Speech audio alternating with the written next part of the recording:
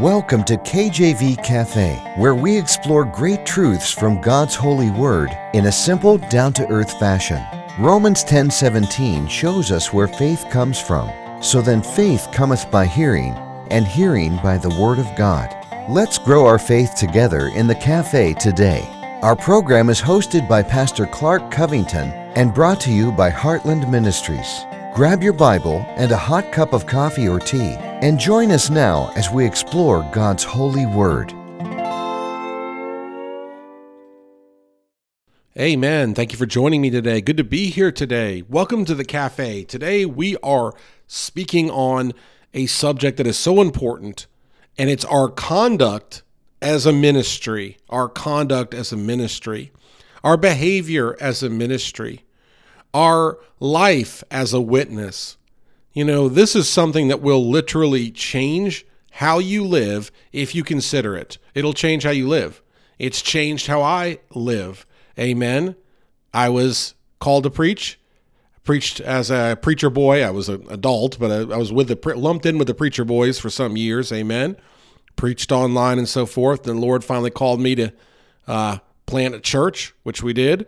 We planted a church. Shortly after, we went to go get some food with my wife. I don't recall exactly where we were, but we went through a drive-through, and they had messed up the order or something. And I looked at my wife. I said, I can't believe they messed up the order. It was late. We were hungry. I looked at her. I said, I can't believe they messed it up. And she looked at me and she said, "You're a preacher now."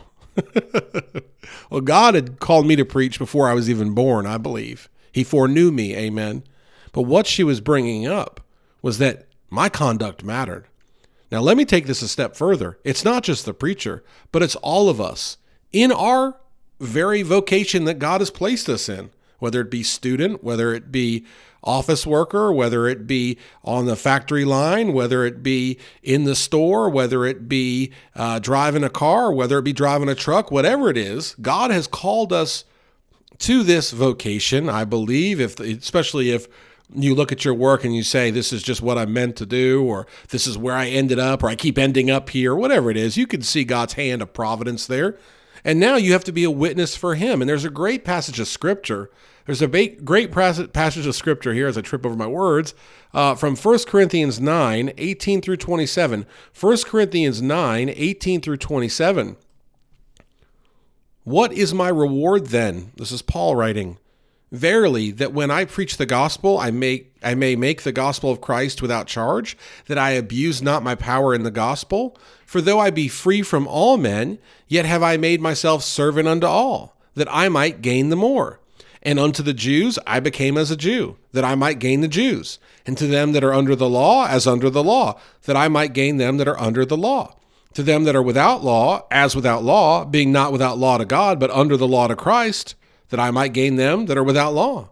To the weak became I as weak, that I might gain the weak.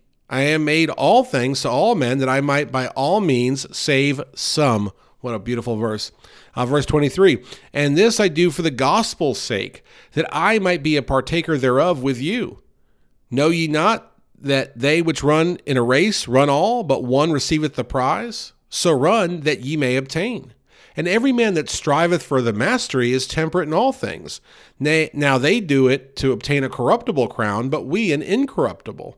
I therefore so run, not as uncertainly, so fight I, not as one that beateth the air, but I keep under my body and bring it into subjection, lest that by any means, when I have preached to others, I myself should be cast away. Beautiful verse from Paul here. Look, 1 Corinthians 9, we're getting into the deeper things. I believe we're getting into the spiritual meat of the word, amen. And there's a lot of very deep doctrine. There's a lot of having to pause as you read it and say, let me search this up in the commentary or in a preacher or teacher's eyes, help me get some understanding of this, and praying to God for discernment. There's a lot of depth to Paul's writings, of course. But at the end of the day, what Paul is writing here is quite simple. He is saying that he wants to partake in what God's called him to do. He wants to earn a heavenly reward, and the way that he's going to do that is by not offending anyone and by being relatable to people. And so we as Christians are called to do this. Now, how do we do it? We have to look, as Paul looked, at each individual. We have to look and say, if this group of people, let's say they meet on Saturdays to worship. Well, if they meet on Saturdays and that's their holy day and they know the Lord Jesus Christ is their Savior, are you going to go in to this group of people, let's say you meet on Sundays, and are you going to approach them in a manner that's legalistic, in a manner that thumbs your nose up at them? And to just take that example anywhere you want to go. Women that wear pants to church, women that don't, or whatever little thing there is that gets in the way of Christian fellowship or in someone being saved. Amen. Because what Paul is writing here is that there is a group of people that are either not saved or they're babes in Christ, and he doesn't want to offend them or discourage them. And so while everything is lawful to him, he writes, as in he's saved by Jesus Christ, and because he's saved by the blood of Christ, he's no longer under the law. Christ has fulfilled the law, and so now he can live freely. You know, we as Christians, we're saved. If you've been saved, if you've accepted Christ as Savior, if you realize your need for a Savior, if you realize your offense, as I've spoken about here recently, if you realize your need for salvation and you live for the Lord, that's great. And if you stumble, that's okay. You don't come under condemnation. We believe in eternal security here. Christ died for all mankind one time. And we accept that free gift of salvation, that free gift when Christ was risen from the dead. If we accept Jesus Christ, our Lord and Savior, the old man passes away. Behold, all things become new, and we become new like Christ. We are no longer under the law. Amen. It doesn't give us license to sin. It doesn't give us permission to sin, but doctrinally speaking, God is being very clear in his word that we're not under the law. If you go out with, again, I just think of some of these denominations that or groups that think very similarly to maybe Independent Baptist or a Baptist or one of the other ones, and yet there's great division there. And that division sometimes, or that strife, could lead a young Christian or someone that would be saved, they could discourage them or even hinder their salvation. And that is completely opposed to the gospel. I think of when the disciples went to Jesus and said, there's some person, we don't know them, but they're casting out demons in your name. And Jesus said, essentially, don't worry about them. They're with us. Just because you don't know them doesn't mean anything, right? That's what Jesus said. Leave them alone. Leave them be. Let them do what they're doing. And so we don't know God's plan. We know his ways are so much higher than our ways. We know the doctrine we get from his word. And we look in 1 Corinthians 9:18 through 27. There's so much here. Paul says, remember, he was a Jew, but he was also a Roman citizen. He had a unique background there. And in verse 20, Paul writes, and unto the Jews I became as a Jew, that I might gain the Jews. He would go into the temple. Where would he always go first? When Paul would go on his missionary journeys to preach the gospel, he would go into the temple. He would go to the Jews. Now, Paul's the apostle to the Gentiles because that's what God called him to do. God gave him that special revelation, that mystery. God gave it to Paul, and Paul reveals it to us. That's why, as church-age believers, we put so much weight on Paul's epistles. At the same time, Paul went to the Jews and became as a Jew that he might win the Jews.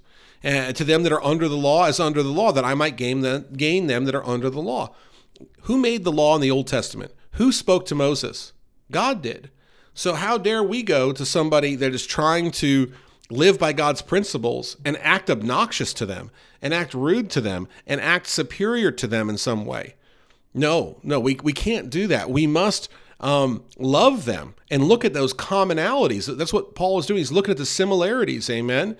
If we meet somebody, even let's say you meet someone that is a Orthodox Jew or Hasidic Jew, they're very much believing in the Torah or the Old Testament, we can find common ground with them, amen? And that's how a conversation could start that could lead somewhere. Whereas if we just look at them and just shake our heads, well, what good is that going to do for the gospel? Amen? The gospel of Jesus Christ is offensive. It is. And so what we need to do is be good stewards of that gospel by loving others and identifying with them. God has given us so many commonalities, so many things we have in common. I visited the neighbor the other day. They needed help with something. And they're a young couple. They've got a couple of young kids, and they remind me so much of our family. They're different, but there's so similar. Amen. Just a couple houses down from us. And I'm in there and I'm looking around in their houses. I'm helping them move this thing. And I said to myself, we have so much in common that I didn't even think of, just little things. My wife wants a fireplace, and this young lady's got a fireplace, and they've got the different computers set up, and I've got computers set up similarly. And it's just like, man, we have so much in common. These commonalities. I don't even think we're the same exact denomination, amen. We're certainly not the same. We don't look the same, amen. We didn't go to the same schools. We don't have the same families, but we have so much in common. And so let's use these commonalities to bring forth more fruit in the gospel message. And that can work so many ways. It can work in winning souls to Christ. It can work in edifying and encouraging souls in Christ, amen. As many preachers have said, there's no denominations in heaven, I don't believe. Now, there are the 12 tribes of Israel, as I've learned, and that's what the disciples, they'll rule over those 12 tribes, and they'll be there. And so I believe God has great order in heaven, and there may be an order, of course, that I don't know about. I'm sure there is. But as far as I understand, there's no denominations. There are Christians. There are those that believe on Jesus Christ, specifically the blood atonement for our sin, the substitutionary death for our sin. That's who's there, those that truly believe. Let's keep going here. Verse 22, to the weak became I as weak, that I might gain the weak. I made all things to all men, that I might by all means save some. I love that verse so much because it's so poetic. Paul, he's going to do all he can for all different groups, right? That he might save some, because we know many won't be saved. Many will turn a blind eye to the gospel, be willfully ignorant, have pride in the way, have all kinds of reasons and love the world more than they love God, or love their family or their whatever more than they love God. And you think I'm kidding, but tell someone that goes out and drinks every day, just go ahead and get rid of all that booze and you see what they say, okay? I guarantee you there is literally people that are letting a can of beer get in the way of their salvation, or they're letting a adult website, or they're letting some other sin, and they're just saying, and they know it's a sin, and they just don't want to give it up. It's so sad. And what Paul is saying here is we need to be loving, we need to be caring. If there's someone that's weak, we need to be weak with them. We need to identify with them. We need to help bear their burdens. And then some, not all, but some will be saved. And Paul writes, and this I do for the gospel's sake, that I might be a partaker thereof with you. For the gospel's sake, we must humble ourselves and be meek. Jesus was meek. Jesus, when he saw Zacchaeus, the tax collector who was corrupt, right? He didn't just wag his finger at him and say, how dare you? He said, I'm coming to your house for dinner. Do you see how he approached him? And Zacchaeus was convicted of his own sin and said, I'm going to give back 3 or 4-fold whatever I've taken from anybody, right? But Jesus, he just said, I'm coming to your house for dinner. Is that how we identify with people? That intimate idea of eating together and loving one another. And again, not compromising on our principles, but realizing the way to saving souls and edifying saints is identifying those commonalities and loving each other. And yes, Paul writes in this very chapter about fornicators and how we should separate ourselves, or from this very book, the book of Corinthians, I should say, how we should separate ourselves from fornicators and from these people that are breaking fellowship with God through sin, okay? So we are not supposed to be tolerant of all sins all the time, but at the same time, we are also supposed to be identifying with those that need it most. Let's identify with people today. Let's love people today, and let's let our love and our fellowship with them guide them and point to Jesus Christ through our conduct, within our vocation, within our job. I wish I had more time. I always say that. I wish I had more time, but I hope and pray this message touches your heart here today. Thank you so much. Take care. God bless, and amen.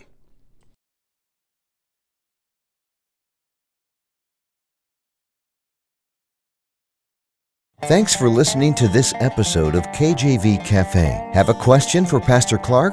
Email him directly at clark@enduringpromise.org or visit kjvcafe.com and click the envelope button on the homepage. Our program is hosted by Pastor Clark Covington and brought to you by Heartland Ministries. We'll close today with Psalm 119, verses 166 through 168. Lord, I have hoped for thy salvation and done thy commandments. My soul hath kept thy testimonies, and I love them exceedingly. I have kept thy precepts and thy testimonies, for all my ways are before thee.